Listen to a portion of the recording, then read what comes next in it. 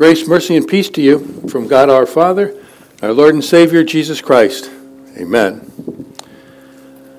There's a game that kids play called Would You Rather?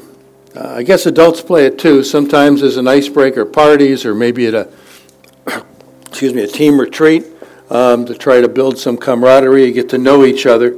The good news is that it's not just for one or the other. It can work across generations. As adults, we can even play it with our kids. That actually gives us an edge because all of us have been a child at one time, and some would argue maybe that a few of us still are. It's really not complicated. You just ask the other person a question in the form of, would you rather? And then have them explain their answer. For example, you might ask a 12-year-old girl, would you rather have your mom pick you up from school in her bathrobe or have homework for 2 weeks? Now, what you're really asking is, would you rather be humiliated or tortured, right? You could ask a young child, would you rather have a horse's tail or a unicorn horn? Personally, I'd pick the unicorn horn because I think ring toss games are a challenge, and what better could it be than to take one everywhere you go? As children go into adolescence, some things just start to get funny. Like, would you rather sneeze cheese or have your tears be chocolate flavored? Would you rather eat a dead bug or a live worm? That'd be sure to get a reaction, and you could even make it dead bug specific. If you're playing with a preteen boy, anything remotely connected to bodily functions suddenly becomes hysterical. Would you rather lick the bottom of your shoe or eat something that came out of your nose? Okay, now that's, doesn't sound very tempting either way, but you might not, while you might not remember everywhere your shoe's been, you really should know what's been up your nose. Now you're warmed up, there's no end to the possibilities, and you can work on these in your head all afternoon long. Like, would you rather live without a phone or a gaming console? Would you rather never watch YouTube or never watch Netflix ever again? Would you rather be locked in a room with 500 spiders or 500 mosquitoes? Would you rather lose the ability to speak or have to say everything that you're thinking? Maybe that one should get moved into the adult category. There's another would you rather in our gospel lesson this morning. It's kind of in between the lines, but it's there. It's asking, would you rather be a sheep or a goat? Jesus talks about sheep and goats this morning, lots of them. In fact, he's talking about a whole world full of them. Everyone that will be living or has ever lived when he returns, because he's using them as an analogy for people, for believers and unbelievers. On this last Sunday of the church year, he's talking about the day he returns as king and judge, the day all mankind will be sorted. Believers on his right, the traditional place of honor, and those who have rejected his offer of salvation and forgiveness, the unbelievers, on his left. It's really a kind of public posting of the grade you already received in life, the one that was essentially a public secret. The ones on the right, the sheep, will be welcomed into the kingdom of God, while the ones on the left, the goats, tragically will not. They'll receive a public proclamation of the judgment already rendered at the moment of their death. Depart from me. This sorting is where we've been headed the last 3 weeks as we've been talking about the Lord's return as King of kings and Lord of lords, a King of all creation. Because he won't come as a humble servant redeemer this time. Now, Jesus is describing what it will be like on Judgment Day.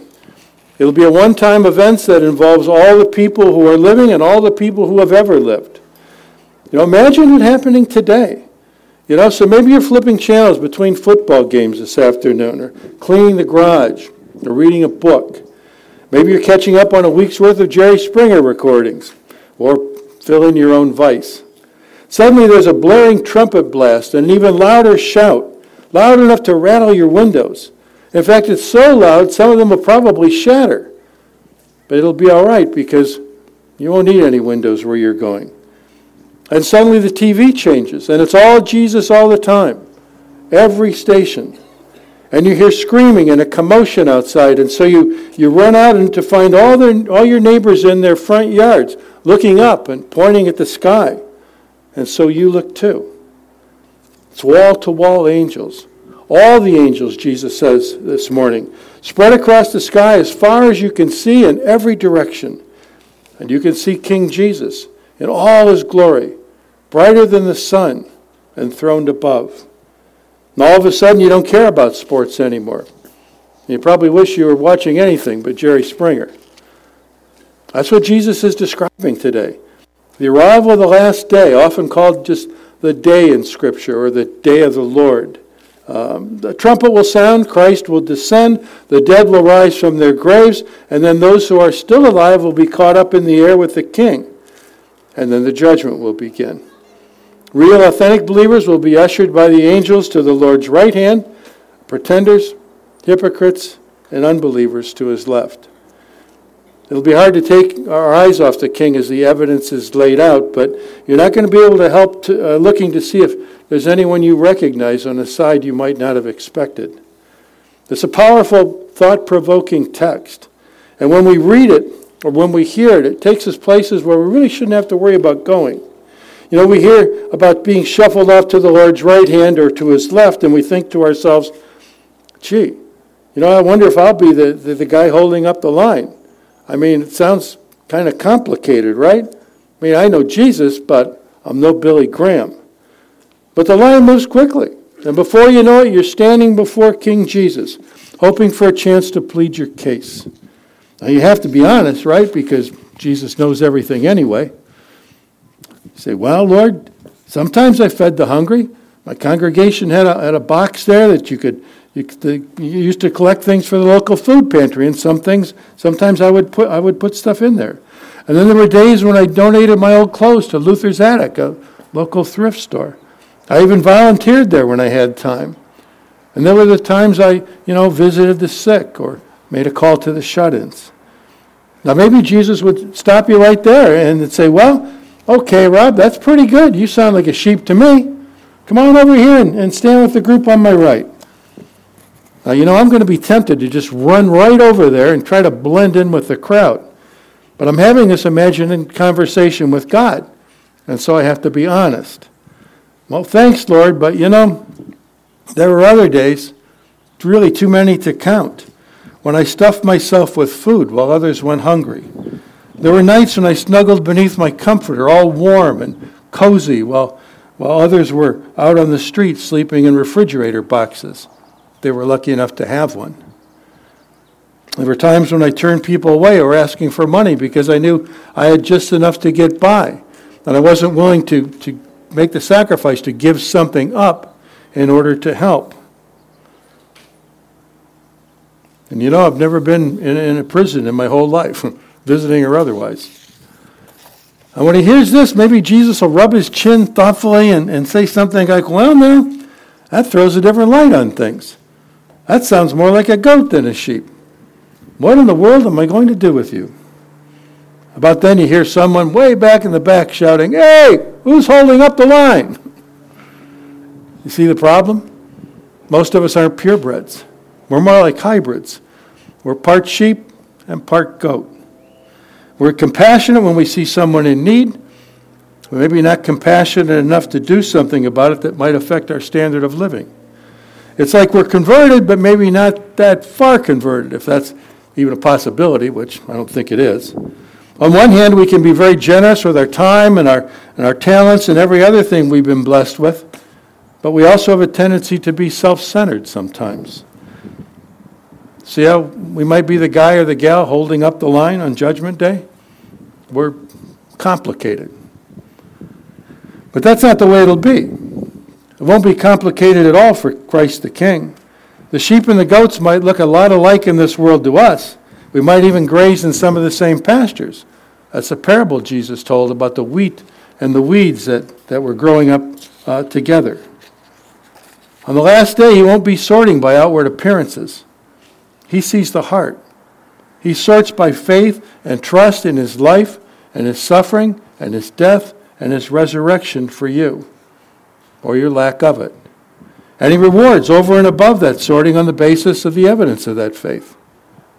The sheep will get their reward before any of their good deeds are even mentioned. The watering and the clothing and the sheltering and the visiting. And not one shortcoming will be remembered. Not one wrongdoing will be brought up that day, because the sins and shortcomings of the believer have long since been forgiven and forgotten.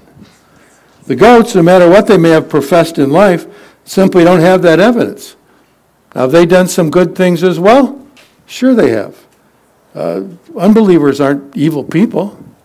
Some of them might even be your friends or your family members. But good works done apart from faith in Christ won't count for anything on that day, unless God has a plan B He hasn't told us about. I wouldn't want to bet my eternity on that. The odds are just too long. The public accounting for the goats will be nothing but a long list of shortcomings. People are going to know exactly why they're standing where they are. Those on the right, Jesus said, have actually ministered to Him by ministering in compassion to those in need. The evidence will also show that those on the left have actually ignored Him and His invitation to faith by the bad choices they've continually made. Many who find themselves among the sheep will be those believers who serve continually and so humbly that their daily kindnesses really never seemed out of the way or out of the ordinary at all, at least to them. On that day, they won't imagine they've done anything worthy of a reward. Now, there'll be more than a few people who are going to be shocked, genuinely surprised to find out which group they've been sorted into. People who have been deceived, maybe. People who are counting on their good works apart from faith to get them recognized by Christ. They'll be shocked not to get recognized for all the good things they did. In some cases for their own benefit and recognition. Other cases maybe in terms of a final reckoning for extra credit. The picture of the last day is scattered all through the Bible. This is really just one part of it. We're saved by faith, remember, not by works. But this story assures us that an authentic, living faith really can't help but manifest itself in love and care for others. Now, there's some other important things here for those of us who have yet to be judged that we should probably file away. The first is to recognize that all the good things we should do but don't are just as big a deal to Jesus as the things we do that we know we shouldn't. Both are sins, and both will contribute to your recognition or lack of it on that day. Listen again to what Jesus says to those who will be sorted over on His right, to the sheep. Come, you who are blessed by my Father, inherit the kingdom prepared for you from the foundation of the world. For I was hungry, and you gave me food. I was thirsty, and you gave me drink. I was a stranger, and you welcomed me. I was naked, and you clothed me. I was sick, and you visited me. And those very same people He's talking to are going to ask, when did we see you and do all that? You haven't been on earth for 2,000 years. They may not remember doing all those things because to the sheep, those things kind of came to them as a second nature. They came naturally. They're not going to realize that the good they did was worthy of any recognition. In fact, in many cases, they didn't even know the people they were helping.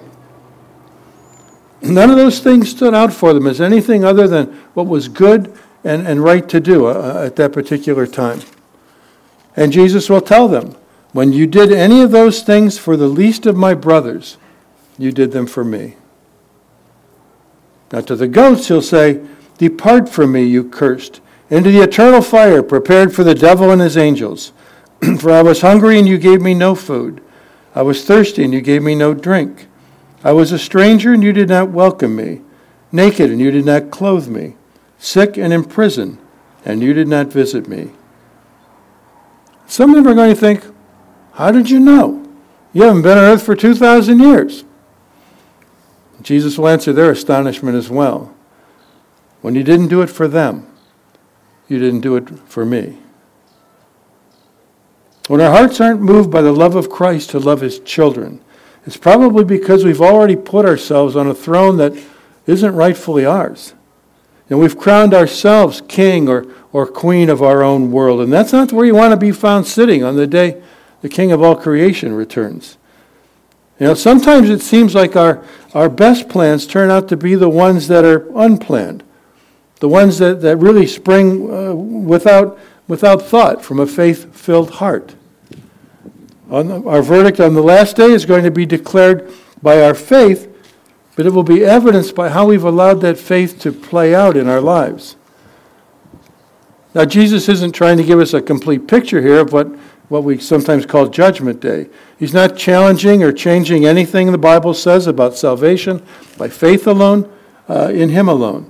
He's not adding a scorecard into the mix. He's just making a point about not ignoring those in need. All of them are neighbors. The King will be offering publicly evidence of that saving faith. When Jesus was once asked what matters most to God, he answered, "Love the Lord your God with all your heart and all your soul and all your mind, and love your neighbors as yourselves." First faith, and then that faith played out in our daily living by caring for one another. Even the smallest things mean so much to God, just like even the smallest faith can save.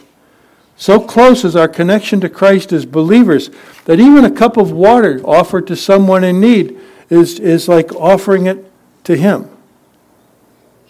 James writes, "If a brother or sister is naked or lacks daily food, and one of you says to them, 'Go in peace, keep warm and eat your fill,' and yet you do not supply their bodily needs, what is the good of that?" So faith by itself, if it has no works, is dead. First faith saves. But the outward evidence of that faith is a genuine inward desire to do good works. The arena of faith is our daily life. Compassion is meant for more than just extraordinary circumstances. It's for our ordinary, everyday encounters. We need to hear that because most of our life isn't played out on the big stage. The kinds of things that make the headlines.